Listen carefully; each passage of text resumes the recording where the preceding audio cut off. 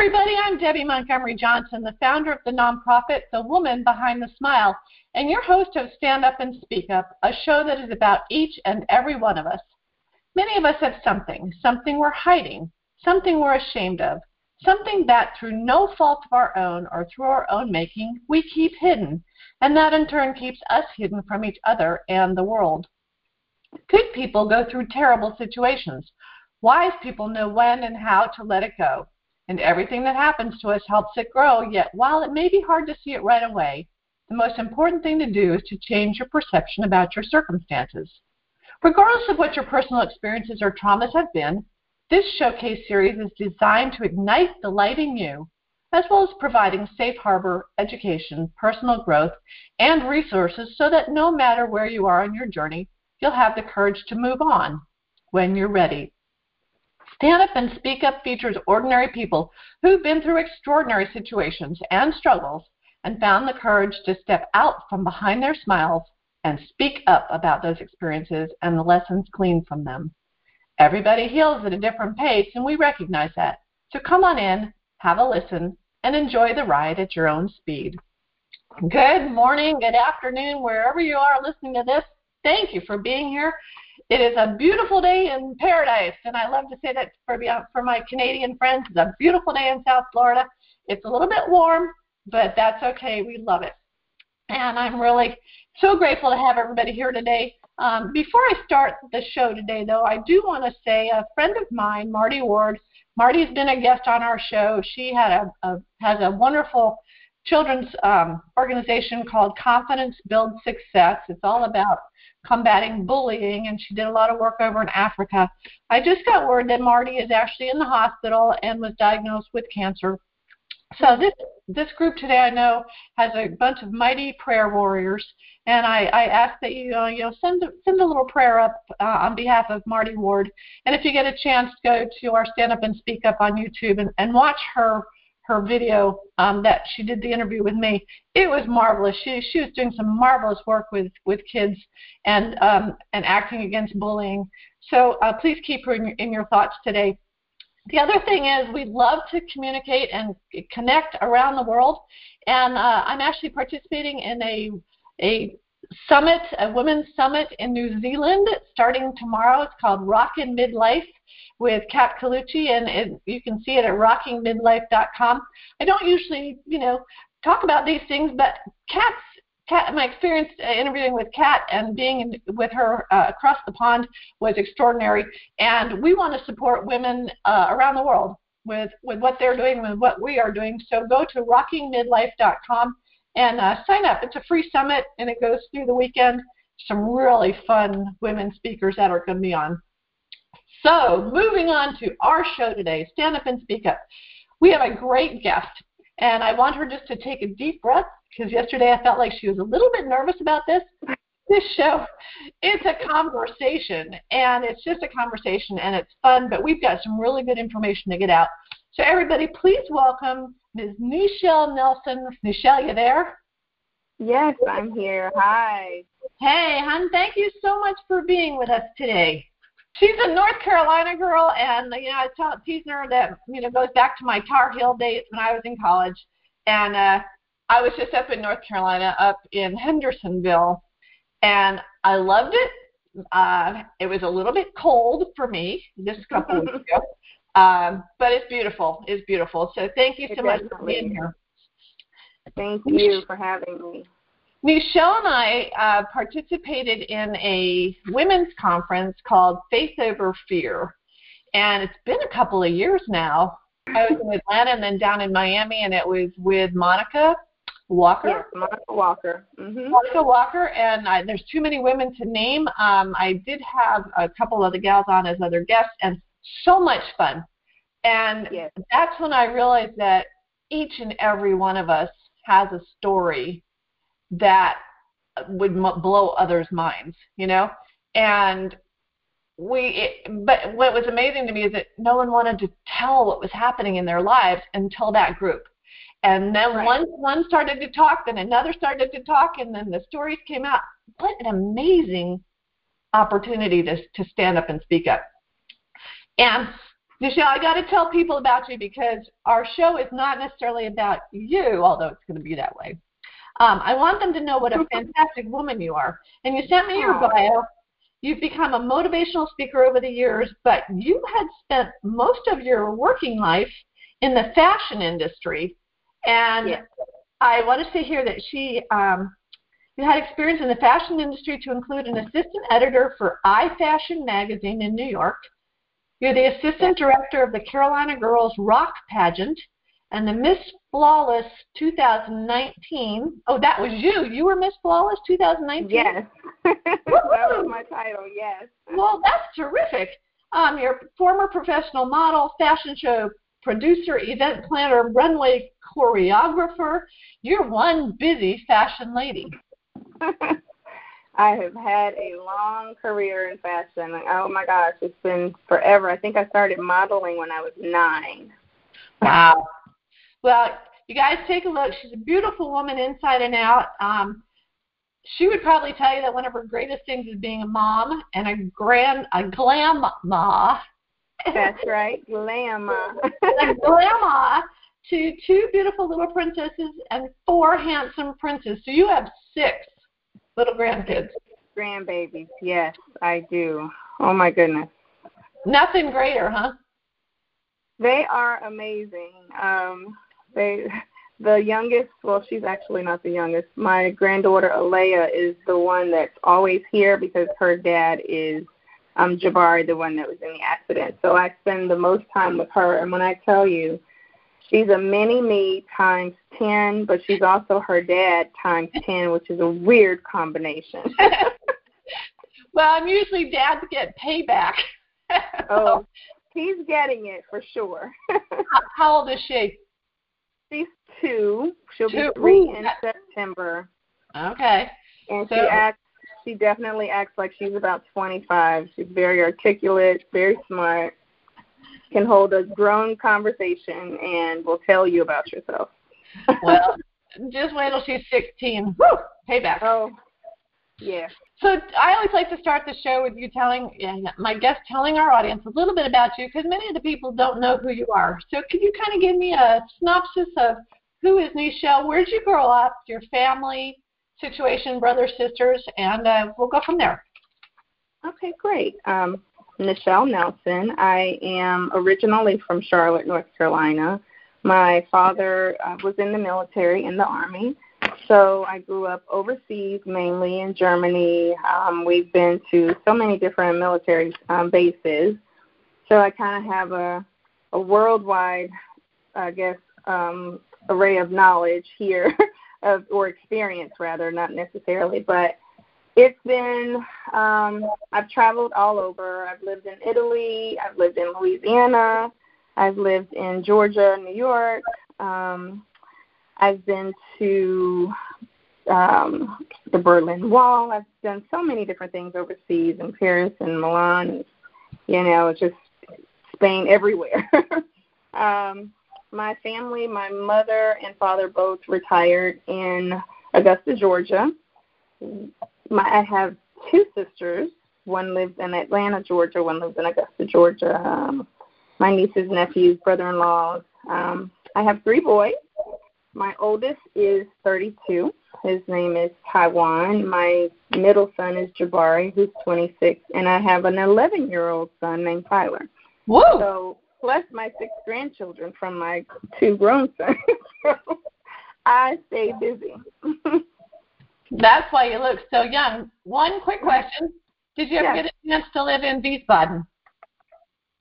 I live in Würzburg, in Würzburg. Okay. That's in Prosselheim in Germany is where we lived off base, but the base was in Würzburg. Okay. I've been to Wiesbaden. We used to have softball tournaments there. I was stationed there. Actually, right before the wall went down, and I moved because your oldest is about the same age as a couple of years younger than my oldest. But yeah, we were over there for 3 years, right before the wall went down, and amazing experience. So we went through the wall. As a child, we went to visit the wall, and they had those strict rules: you couldn't point, you couldn't do this, you couldn't do that. You just had to kind of stand there. So it was a little frightening at first, but it was an experience.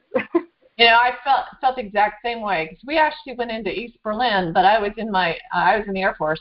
I had to go in my uniform, and boy, I felt like I was being watched every move, which I was. But yes, you were. it was scary. It was scary, so it makes you appreciate home. So you are a well-traveled woman. Yes. And that's wonderful. When you were a young girl, what did you like to do? Because you ultimately went into fashion, but was that something that you liked as a child, or? I did. I have an aunt. She was taking classes, I think it was at Barbizon or John Casablanca when I was like 7 or 8 years old. And when we moved back to Charlotte, I would go to her classes with her, and it was like the first time I had been exposed to modeling, and I fell in love, and I picked up, and I was trying to do everything that she did, and that's what started my love for the runway.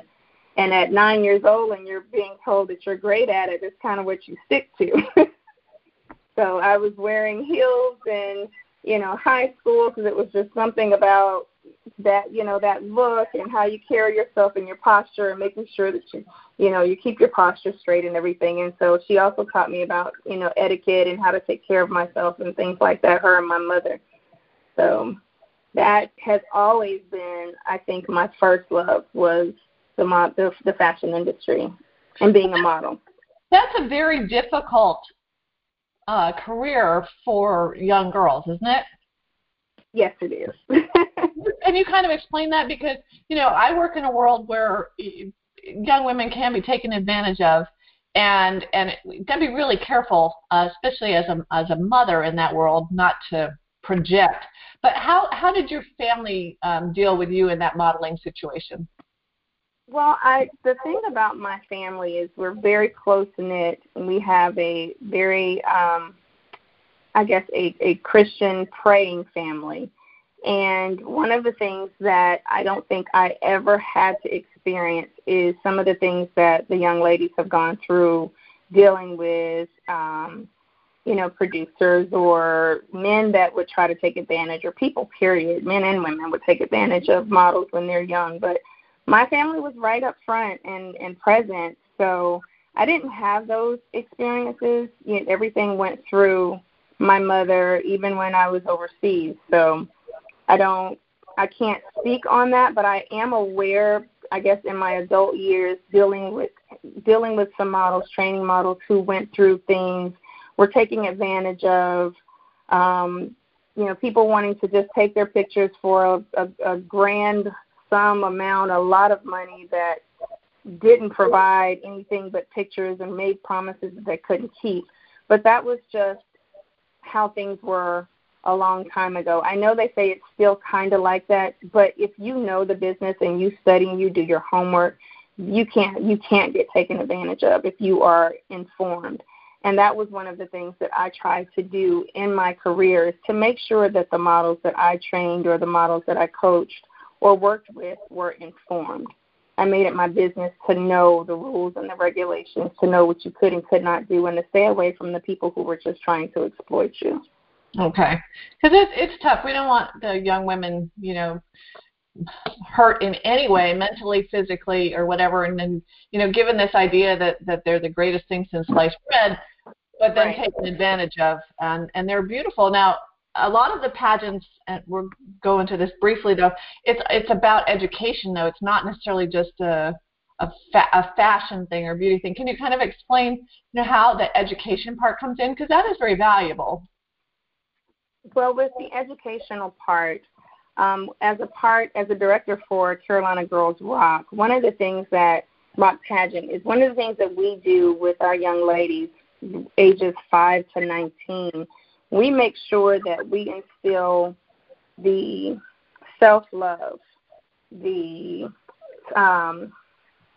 building up their self-esteem, their courage, giving them the courage and the strength to believe in themselves and to love themselves and to deal with their inner beauty instead of worrying about what the outer beauty looks like. Yes, you take care of yourself. Yes, you talk about your health and staying fit and eating healthy and taking care of your skin. But it doesn't matter what size you are. That's not the focal point. It's who you are inside, how you present yourself, being able to hold a conversation, being able to interview and speak to people with eye-to-eye contact, and knowing who you are. Those are the educational things the fundamental educational things that we try to teach our young ladies. And some of them are, right now, I think we have about 4 or 5 of our pageant queens who've won the pageant who are now best-selling authors. And they're not even over 12. Wow. So it's important to teach, the self-confidence, the self-love, your self-worth, knowing that you can do and be anything that you want to be. So that's kind of where our training is now, and that's what I stand on and our philosophy for what we teach these young women who go into the modeling, who go into the bigger pageants. It's about who you are and making sure that you hold yourself accountable. We make sure that they don't wear makeup. The younger ones, they cannot wear makeup. So you got to be able to be comfortable in your skin and know what that is. And we encourage our young women to make sure that that's their foundation, and the parents love it.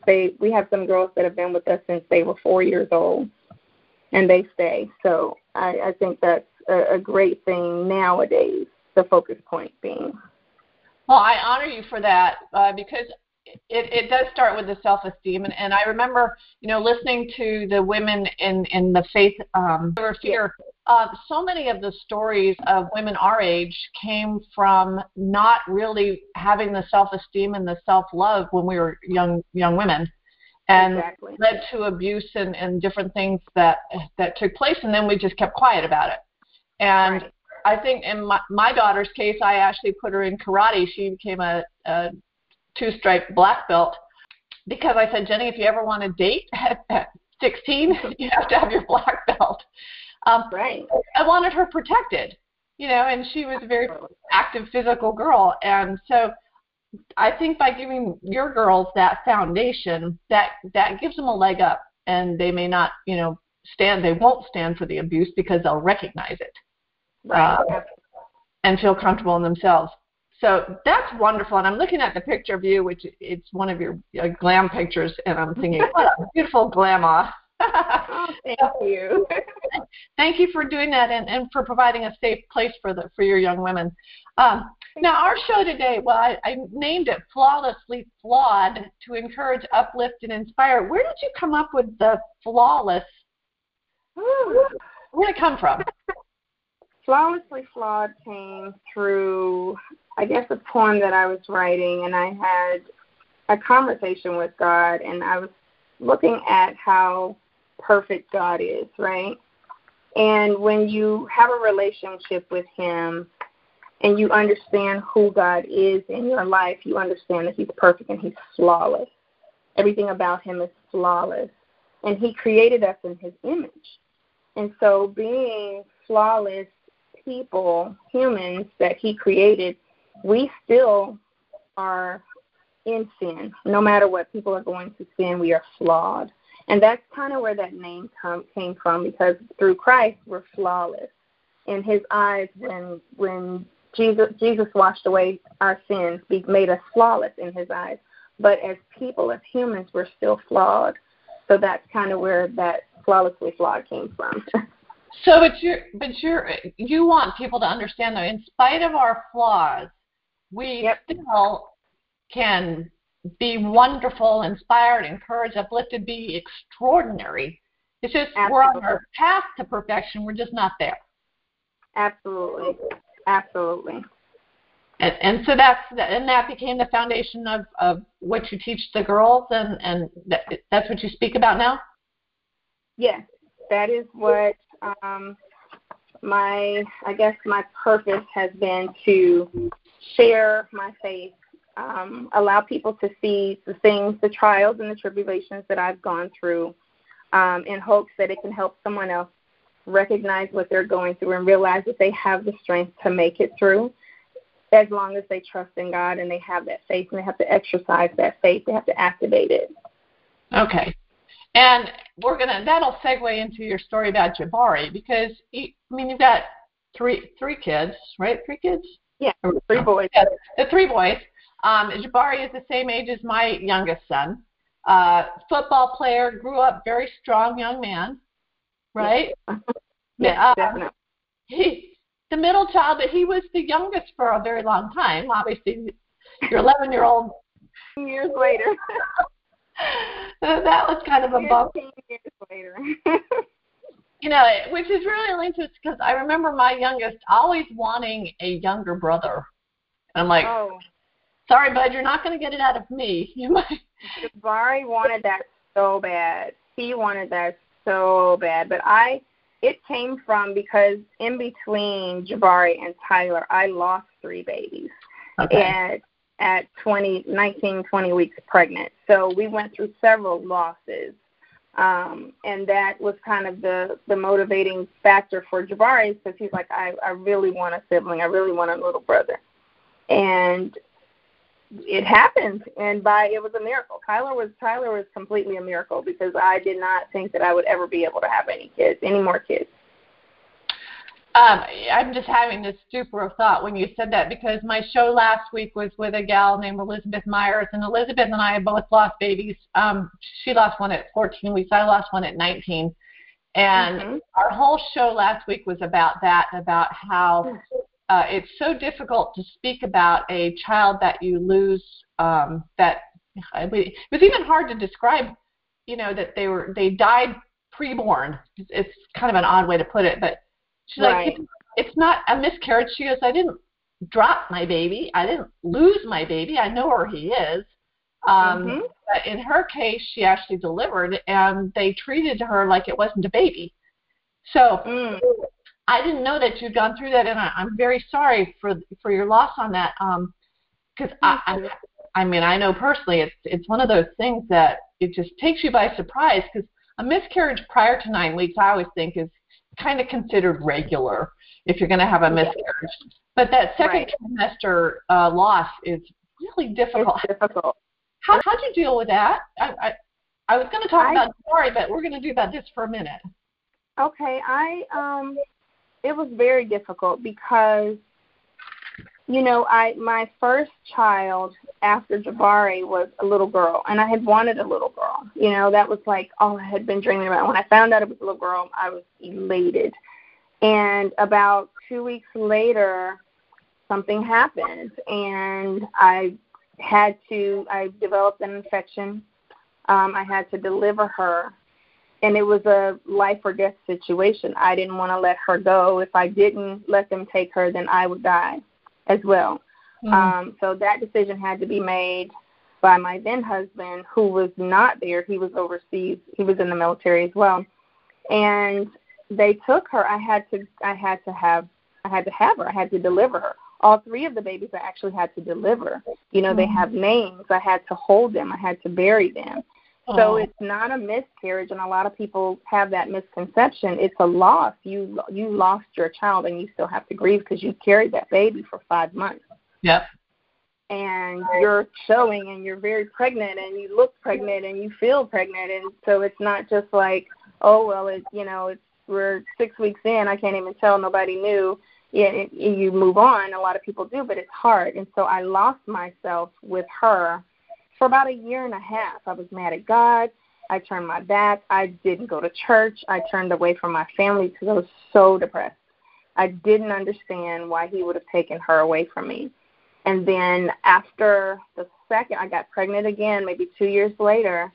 My husband, of course, is still in the military. He was in the military the whole time, but he was away in school. And I lost the second one. The first one was 19 weeks and 5 days. The second loss was 19 weeks and 3 days. The third loss was 19 weeks and 1 day. And so as you can imagine, still having to deliver these children, someone would say, oh, well, you should stop trying. You're just putting yourself through turmoil and all of this other stuff. And it was just a difficult time. But after the second loss, I turned back to God.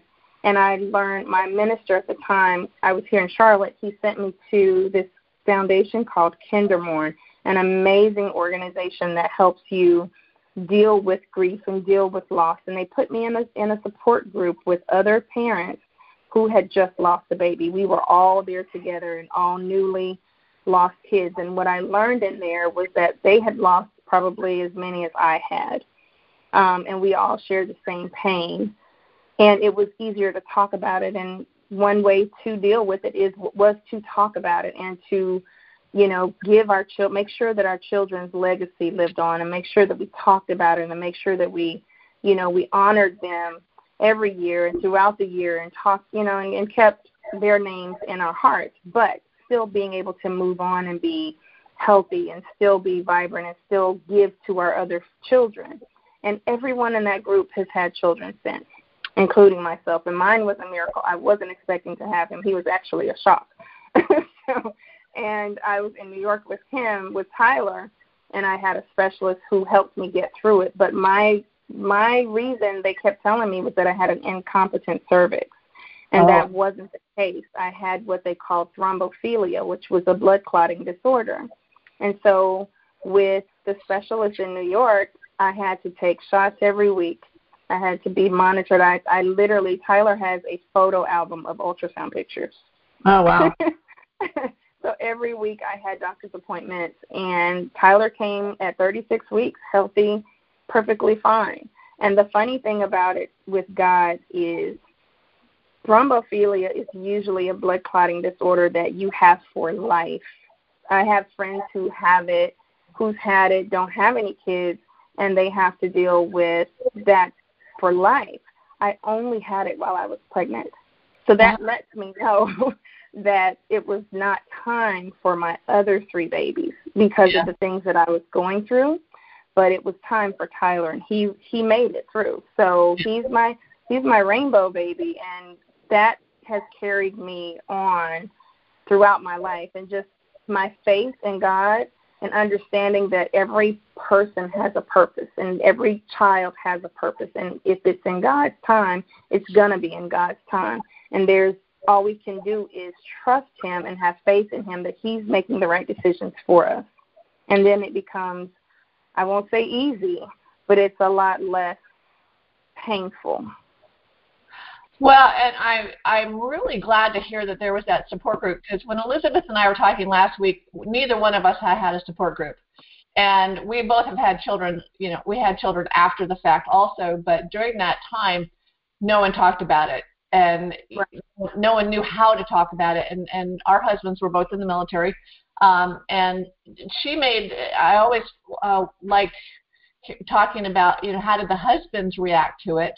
And she said for her husband, it was more like he was grieving the loss of a stranger, where she was grieving the loss of a child, which as a mom, there's a difference. And I think the same with my husband too. After a while, they're kind of like, well, come on, move on. It's over. Move on. It's over with. Did you have any of that experience? I didn't at first, because it would have been my then husband's first child, and he was not there, but he was the one who had to make the decision to choose me or lose us both. Oh, wow. And it was a difficult thing for him, so he also went through that grieving phase, but he dealt with it in a different way, and that is actually kind of what started our division in our marriage. It definitely separated us, and he went on and did the things that he needed to do throughout his career, but I was still stuck, and so that kind of drove a wedge in between us. And if you don't have a foundation, a spiritual foundation and a connection through God, that can happen. I can't speak for anybody else, but that's what happened for me. Did he join the support group too, or was it just you? He came to one meeting. He came to the first meeting, and after that he didn't. The other husbands actually were there every time. He did not. Yeah. He couldn't deal with it. He was like, I'm not. Oh, well, that's one way of dealing with it, but it really doesn't deal with it, and that does breaks up a lot of families. So you've felt the loss of a child, or multiple now. So let's fast forward to Jabari. Tell me the story of Jabari. He seems like a phenomenal young man. So he'd gotten through college and he was well on his way.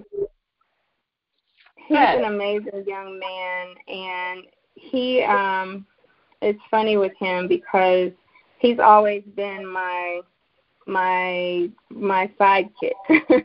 My oldest son was always gone and traveling and he's a free spirit, so he was doing his own thing. So it was usually just me and Jabari. But Jabari was my football player. He started playing football in all sports actually at the age of 4. And that's all he thought about was football and science stuff. My mother used to work at a science store, and that's all. He was fascinated with science and astrology, and he loved football and basketball and anything else that contained the ball. But he went on through high school playing, and he went to college. He went to Reinhardt University first, and then he transferred to North Carolina Central. His whole dream was wanting to be in the NFL. There's a funny story really quick going back when he was 5. For his graduation, for kindergarten, all Jabari wanted was his own football player, his own NFL player, a real one, and to go eat all-you-can-eat crab legs. And he hates when I tell this story, but it's the funniest thing because that's what he wanted. And so I provided that with him. I had some friends that were in the league, and Ernie Mills was one of the players who actually lived in Charlotte. I think he was playing for Dallas at the time. And he played football with him in his backyard and showed him all his trophies and everything, and he truly fell in love with the game then. That's kind of what set his path. And so he knew he wanted to be in the NFL from age 5. And so that was what his journey was. We did combines, we did football camps. I supported him in all of the things that he wanted to do. When we moved to New York, I wanted him to model. That was what I was like, okay, you can make money now modeling. You've got Tommy Hilfiger putting you on a fashion show, and you want to go finish your football game. And I was really upset with him, but he's strong-willed and strong-minded. And that's what he chose to do. And so I said, okay, it's your choice. So just being able to support him and push him through his dreams and his career was my main goal. And that's exactly what I did. When he graduated from college, he was trying out for different teams. And from transferring from Reinhardt to North Carolina Central, I felt like he had the bottom end of the stick. He had a bad dealing with the coaches because the coach that recruited him to the new college left the day he got there. And so now the other coaches don't really know who he is. He didn't get as much playing time, so his chances of getting seen by an NFL scout during the pro scout things that they did were slim to none. He had to constantly work to prove himself. And what I appreciated him was how hard he fought. Always a fighter, always determined to fulfill his dreams. And even when things didn't happen, he still was able to press through. He ended up being signed to an arena football team here called the Carolina Energy right before COVID happened. Then COVID stopped that season. Then they were bought by the new owners, Thomas Davis and Ted Ginn Jr. and Joe Moss, along with the head coach, Urban Bryson. They changed the name to Charlotte Thunder. So he signed again with the new team, and then his accident happened before the season even started. So let's go to the accident. He's 25 years old. Was it during the day, at night? Kind of give me a feeling of what was going on. So Jabari he's been working third shift for probably 2 years now. And so he would get off at like 8 o'clock in the morning. He had a very strict routine. He was rooming with one of his cousins. He has a dog who is more like his son that he takes care of. Loves the dog since he was born. He treated him like a baby. He normally goes home. He would normally go home, let King out, feed him. Then he would either go to sleep for a few hours, or he would go to the gym and work out and train depending on what day of the week it was. He also coached kids, youth football, and he did his own athletic training. So usually around 2 o'clock every day, he had kids that he was training and mentoring, and then he would work out. And he had a strict routine. So, and normally he would call me in the mornings before he would go to sleep or right after he woke up. And the night before, it was just kind of ironic. He texted me at 12:51 a.m. I'll never forget it. And it just said, "Night, Mom, love you." Just random. I hadn't talked to him since earlier that day. And I said, "Good night, son of mine, love you more." And that was the last time I spoke to him.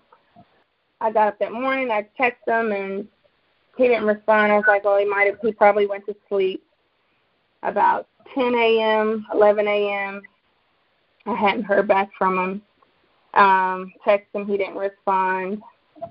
And I think I laid down, took a nap, woke up about 5 o'clock, texting him again saying, where are you? How come you haven't answered me? And I went through probably for an hour calling and texting him, telling him, you're scaring me. I'm going to call the police. Please answer me. This isn't like you. And so I start calling his friends. I called his best friend. I had her looking for him, calling his coworkers that she worked with, and I called my cousin who he lived with, and she said, you know what? He hasn't been home. And I said, wait. At that point, fear just crept in. I'm like, what do you mean he hasn't been home? She said, he hasn't been home. King hasn't been let out or walked. I was like, well, can you please take care of King? And now I've got to find my son because something's wrong. At that moment, I knew something was wrong. No one called me. I didn't find out about the accident. I told my niece, well, let me back up. I was getting ready to leave to go find him. His coworker said he left work at about 8 o'clock. He wasn't tired. He was fine. He said he was going to go to the gym. He was going to go home first, and he was going to go work out. And that was the last time they talked, and they would usually talk throughout the day. So I said, well, I'm going to go to his job. He worked out in Concord. I'm going to go to his job and kind of retrace his steps on how he comes home. Then maybe I can see his car. At this time, we were dealing with a lot of tension in the area as far as the police and different things that was going on. And I'll just be honest, with my son being a young black man, that was my first thought. Oh, my goodness, something has happened. He's had an altercation. But he's an armed officer. And I was still worried about him. So I'm like, okay, well, maybe his car is on the side of the road. Maybe he had, fell asleep or pulled over or anything. And falling asleep is just not something that he would do. So that wasn't even on my radar. And of course, that's not what happened in this case, thank God. But, you don't know as a parent what's happening. You come up with all these thoughts and all these fears and all these things creep in and, try to scare you. But my niece, I told her, I said, call the police, call the hospital. I'm going to call the police, or I'm going to call AT&T to see if they can track his phone because he didn't have his Find My iPhone on, which I used to always tell him to make sure you have that on. That's so important. Keep that on. I'm not trying to look and see where you are. I just need to know where you are if I need to get to you. And he didn't have that on. So that was nerve-wracking. And she called me back. I was on the phone, and she was like, Auntie, I need you to answer the phone. I found him. And she said they had him at the Carolina Medical Center in Charlotte, but they didn't know who he was at first, and they just found out who he was, and they have him listed as watch trauma. So he was pretty much a John Doe in the ER. He had been – go ahead. So real quick, that was one of the questions I had. They weren't able to trace, like, his license plate or his registration or something? I mean, I saw a picture of the car. It was a horrific accident. Yeah. But there was no identification in the car? Everything was in the car. Everything was in. His wallet was in the car. His phone was in the car. He had his gun permit in the car. He had his gun in the car. The car is registered to him. The tag is registered to him. Everything was on point. Why they couldn't figure out, because you could read the tag, the back of the truck wasn't hit. Yeah. So all they had to do was run his license plate. And I'm his mom. I'm on everything. So no one called me. They didn't notify me. They didn't do anything. The hospital didn't. They just went into save his life mode, right? Because his injuries were so severe.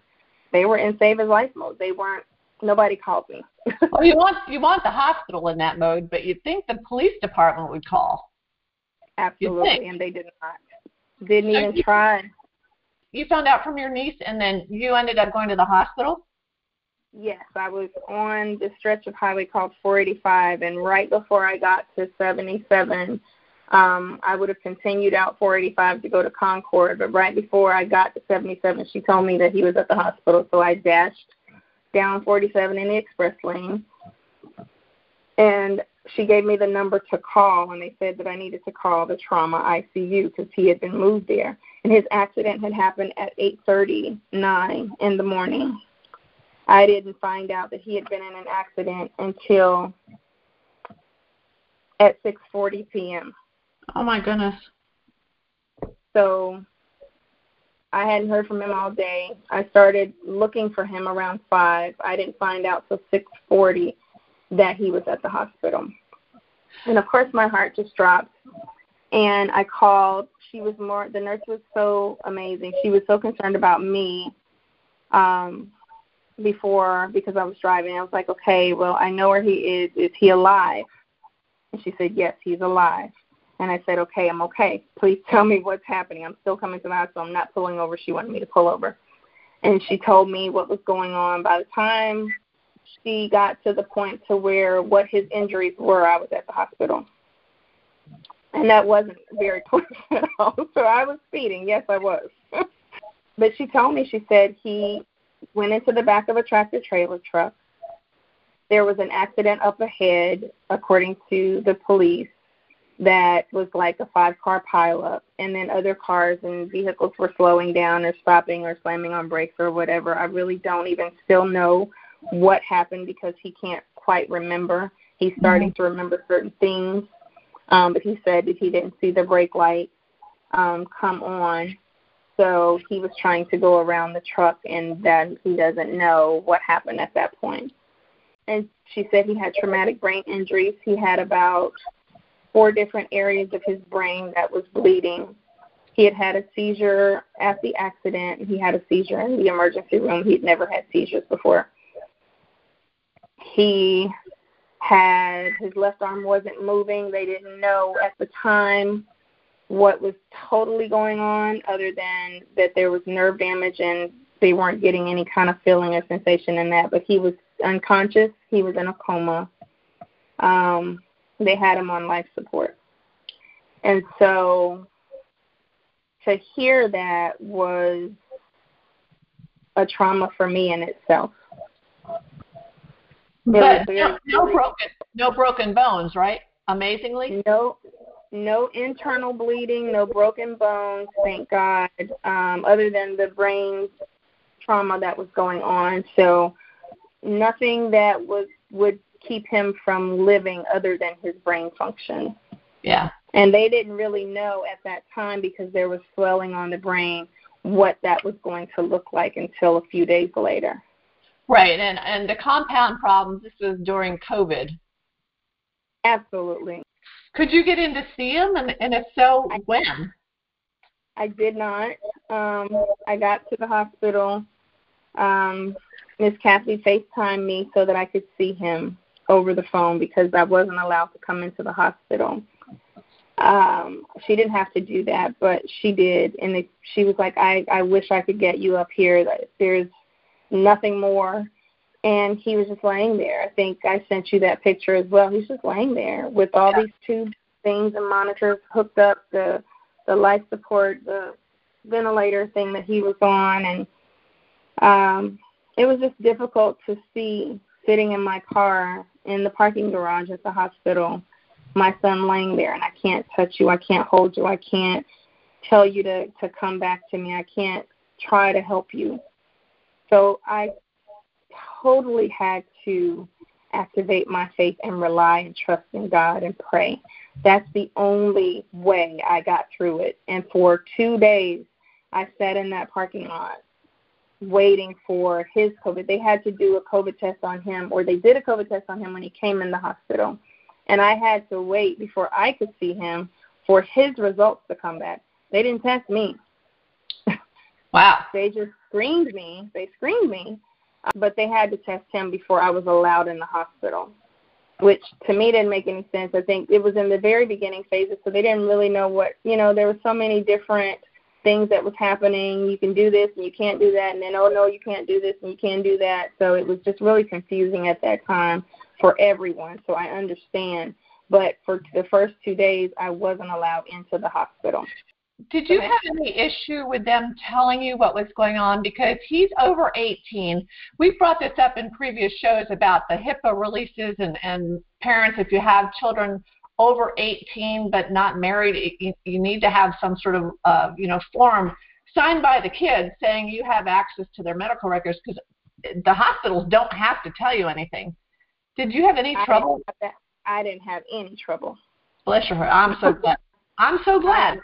Look, I am not that mom. You would have had more trouble trying to not tell me something and me coming up in there than you would have by not telling me.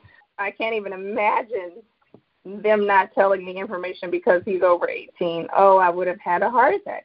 There's no way. Yeah. I would have pulled every string known to man to make sure that happened.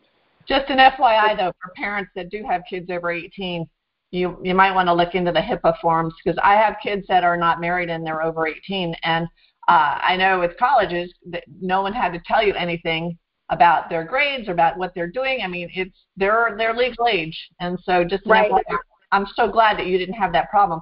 So I did have that problem in college, though. But I think because of the circumstances, they were different. Because he was on support, he's not able to comprehend or speak for himself, so they have to be able to talk to someone, which would be the next person would be me. Okay. So I think it's different when it comes to your life or death situations. College, he had to have permission. I had to have permission in order to talk to his professors, which he gave me. But yeah, I think it's totally different. Okay, so he's in an extraordinary situation in ICU. You're sitting in the parking lot. At one point, when did they allow you in? The third day. I got a call the third day. I got a call. I had been on all night for 2 nights with watching him. She literally set up her iPad in his room so that I could watch him, and I would be on there all night long. Oh, wow. Just and breathe. And I didn't get any sleep, and I was in the hotel. I went to a hotel close by because at the time I wasn't out here in Mooresville. We lived in Charlotte, but I was still about 20 minutes away from the hospital. And when they called me to say, you can come in, I wanted to be down the street. And so I stayed at a hotel. And that Tuesday, that was a Monday morning when it happened, Tuesday evening, one of the nurses called me and she said, his COVID test came back negative. You can come in the morning, because it was after visiting hours. And I could be there at 8 a.m. I was there at 7:50 because I was in the parking lot at 7 a.m. I was in line ready to go in, and that was the hardest thing I think I've ever had to do, was to get up the courage and to have the strength to go up into the trauma ICU unit to see my son. And I couldn't walk through the doors. I couldn't breathe. And I had a young lady by the name of Miss Shannon who sat at the front desk, and she wasn't even supposed to be there, but I thank God for her. And she told me where he was, and she saw me hesitating. She got up and she was like, okay, it's okay, I get it. I didn't have to tell her what was wrong. She said, well, let me show you around the hospital, the trauma floor, so you'll know where everything is. And she walked me through. She's like, okay, this is the bathroom. This is where we have a refrigerator here if you need any snacks or drinks or anything. And this is where the nurses' triage is. And we have this over here. There's a waiting room on this side. And before you know it, we were standing in front of his room. And she said, okay, are you ready? And I was like, okay, I'm ready. So she took my mind off of my fears on what I was going to see. And she said, he's unconscious. He may or may not be able to hear you, but I need you to not freak out. Wow. And I said, well, I've already seen him through FaceTime, so I knew the condition that he was in, and I had already had time to process that. So when I walked into the room, it didn't freak me out, and I didn't start having a whole heart attack and crying and screaming and everything. I went in very quietly, and I kind of just took it all in, and I sat there, and I just looked at him. So I had to put my things down, and the nurse came in, Miss Kathy, and I met her, and, I was trying to breathe. I think it was just taking it all in and trying not to cry. I did cry. There's tears, but it was just a hurtful cry, a sigh, being able to just be in his presence in the room. And she came in and she kind of explained to me what was going on, and she said it's about time for us to try and wake him up, and we've got to clean out his stomach and pump out the stuff that's in the fluids and stuff. So he might have some jerking reactions, but that's just his body responding to what we're doing, not necessarily his brain waking him up. So it was just a response, and it was time for them to do that by the time I got in there. And so she didn't want me to be in there, but I wasn't going anywhere. Mm-hmm. And I held his hand while she was doing that, and I just I was like, I'm going to be here. I don't care what it looks like, what it feels like. I'm going to be here, and that's what I did. And I stood through it, and I actually recorded part of it. I recorded. And people are like, how could you record? I've recorded Jabari his entire life. It's natural. It's a natural instinct for me to record him doing everything. So for me to record was for him to see where he was when he came out of it, because I knew he was going to come out of it. Any doubt in your mind that he wouldn't? At first there was. Because when I didn't know what was going on. And I kept telling everybody, if I could just get in there and touch my son and hold his hand and talk to him, he will wake up. Mm-hmm. I have that much faith in God, and I knew that he heard my prayers, and I knew that he had my son and that he was going to protect him. I knew that once I got in there and my son heard my voice, he would wake up. Did the staff encourage you to talk to him or play music or do anything? They said that he could have stimulation every 2 hours, but not too much. They wanted his brain to rest, I suppose. They wanted his brain to rest. They wanted him to heal. He just kind of needed time to heal. You said he did wake up on that third day? He did.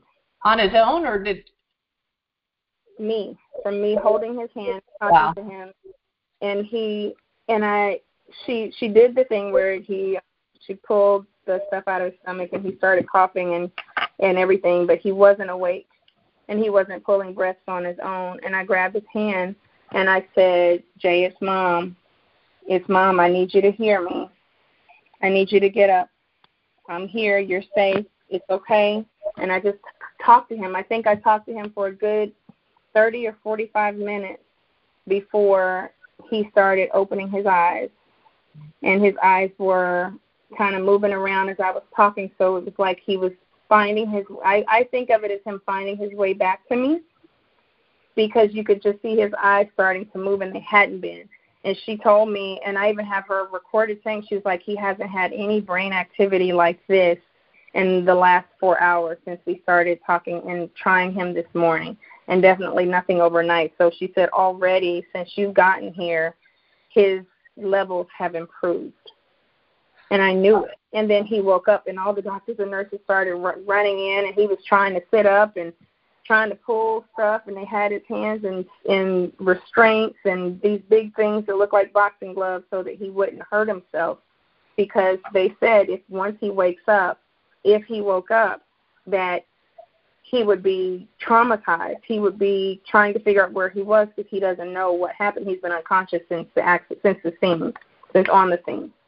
He pulled out of it so quickly, right? Because you were told originally that he could be in there months. And so because there were severe trauma, they did not know how he would recover. It could be 6 months. It could be 3 months. They didn't know. They were not sure. Everybody is different, but generally speaking, it could be between 3 to 6 months before he could come out of that coma. Well, that wasn't his plan. Wasn't God's plan at all. God's plan or Jabari's or plan. Jabari's like, I'm getting up, I'm getting out of here. I gotta go. My mama's here. I'm all right. I gotta go. Well, bless your heart. And I mean, our hour has flown by. But what I do want to do, because he's still in recovery, but he's got out of the hospital quickly. Went into like an outpatient thing. Where is he now? He's at work. Oh, really? Right now. Yes, okay. He is currently back at work. He lives with me still. He was in the hospital for 11 days, and then he went into rehab for another 3.5 weeks. They weren't expecting any of that. His progress every single day shocked the doctors and nurses, so much so that they had the students coming in, looking at him and evaluating his situation, because it changed drastically every single day. He improved in therapy every single day. They weren't supposed to have me in the rehab hospital, but they noticed when I was there, he worked harder. When I wasn't there, he didn't want to do anything. He didn't want to get up. He didn't want to, participate. And so they allowed me to be there. And so I was there, and I pushed him, and I'm like, you are beyond amazing. That is what your name is. He also raps and writes his own music and sings and everything. And I'm like, that's your name. That's the songs that you write about. You've put your life and your things that you're going through in your music, and not even knowing that you were going to need your own music to get through it.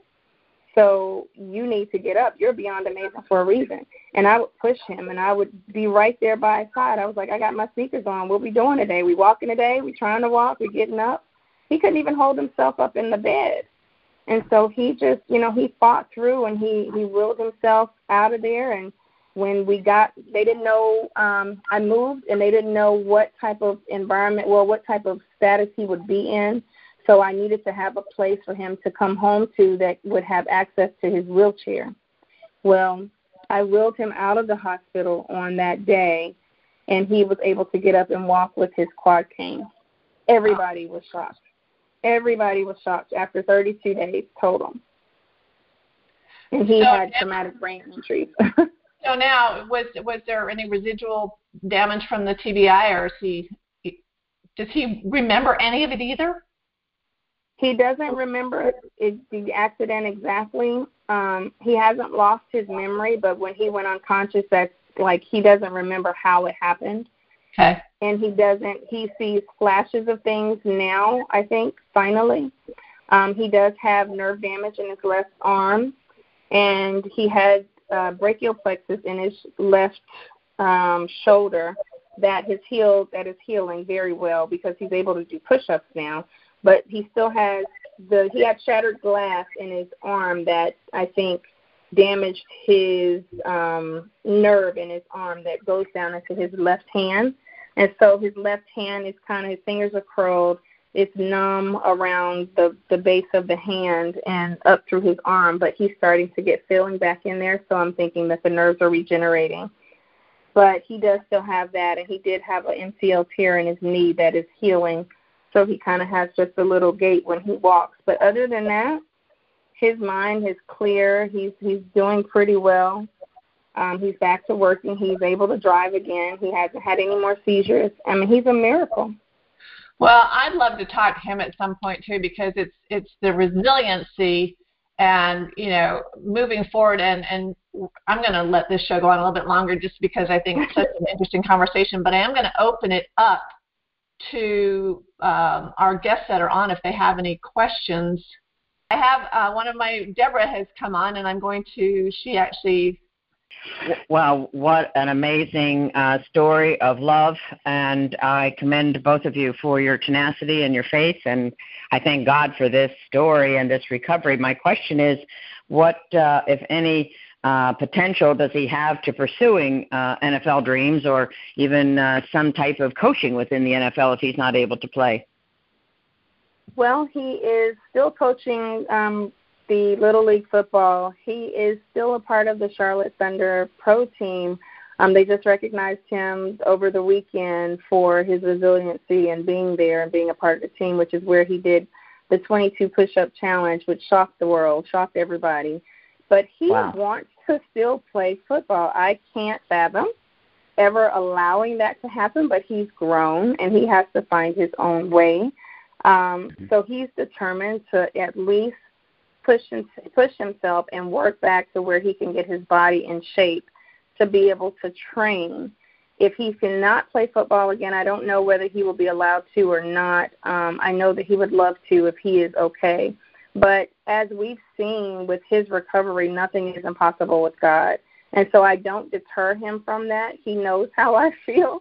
I voice my concerns. But, I mean, this young man has made it when they told him he couldn't. And things that he's doing now, they never thought that he would do. His neurologist is in total shock. Like his mental capacity, his mental stability, everything about him is on point, on track. And there's a shock. So I won't tell him not to play. He knows the risk and he knows the dangers, but it's what he loves to do. He has thought about coaching professionally with the arena team. They told him that he would always have a place with them. And so I think we're looking into that going forward, but he is definitely still mentoring and training and coaching the kids, and he still has his Beyond Athletics Foundation football combine that we did last October, right after he got out of the hospital. He'll have another one this October, so he's still going to be very active on the coaching level. We just don't know how far up he's going to go, but I don't see any cap on that. I think that he can go all the way. So, Michelle, again, we could talk a long time. This is the most amazing story. I just give you credit as a coach mom or a mom coach for the love and support that you give him. I wrote down here the value of support and the value of family. Actually, we have another caller. Donna is coming in. Let me get Donna. Donna, are you there? Oh. What is your next step for you and Jabari? Because you're always by his side and you're always doing things with him and for him. What is your next step to make this grander than what it already is in your support and love for your son? Well, I created an event that we are putting together for Jabari. He told me a couple of days ago after coming to, after a conversation with God that he had and realizing where he is in his life and what he wants for his future, that he wants to be able to speak. He said, Mom, the next time you go out on tour, maybe we can go out on tour together because you can speak and tell your story, and then maybe I can come behind you and speak and share mine. And that sent me into overdrive. It was like, oh, my goodness, you want to speak, you want to share your story, you want to encourage and uplift others. I'm going to create an event to make this happen, and that's what I'm in the process of doing. I've booked a venue. I've scheduled it for July 23rd, and that's going to be his very first speaking engagement coming up, and I'm so excited for him because people need to hear his side of the story. He's such a motivational person, and he's so inspiring, and you can see his love for life and his newfound reality of life has totally changed, and I'm so proud of him. But I'll be there encouraging him 100% of the way, 3,000% of the way, just making sure that I support him, making sure that I push him and continuing to be there for him. So that's what's next on the agenda. Thank you, Donna, and that's a fantastic event. It's so interesting that so many of us have sons that have been through experiences that they would benefit from speaking up and standing up about it. So, boy, I encourage you to do that. And when you come down to South Florida, let me know because I've got my sidekick youngest. We'll get on stage with you. It'd be lots of fun. So, well, we need to plan that, Debbie, for yeah, sure. we do. You know, it's amazing. And that's what comes out of these great collaborations and just sitting down and finding out about somebody on a more genuine level than just, Facebook, hi, how are you? So right. Thank you, Michelle. Thanks, everybody, for listening to Stand Up and Speak Up. We are dedicated to encouraging you to remove the mask of embarrassment and to being your best self. This episode has been sponsored by BenfoComplete.com, a vitamin supplement company that supports happy and healthy hands and feet for those with neuropathy. If any of you or anyone that you know struggles with the pins and needles or numbness in their hands and feet, check out our Benfo Tiamine products at BenfoComplete.com and use the special code STANDUP for 5% discount on your purchase. Again, thanks everybody for being with us today. Go to my website, thewomanbehindthesmile.com, for additional information and resources. Subscribe to the YouTube channel and watch the replay of this with pictures. And enjoy your great day. Again, thanks everybody for being with us. Stand up and speak up. Beware and be aware of those around you. Have a great day. Thanks.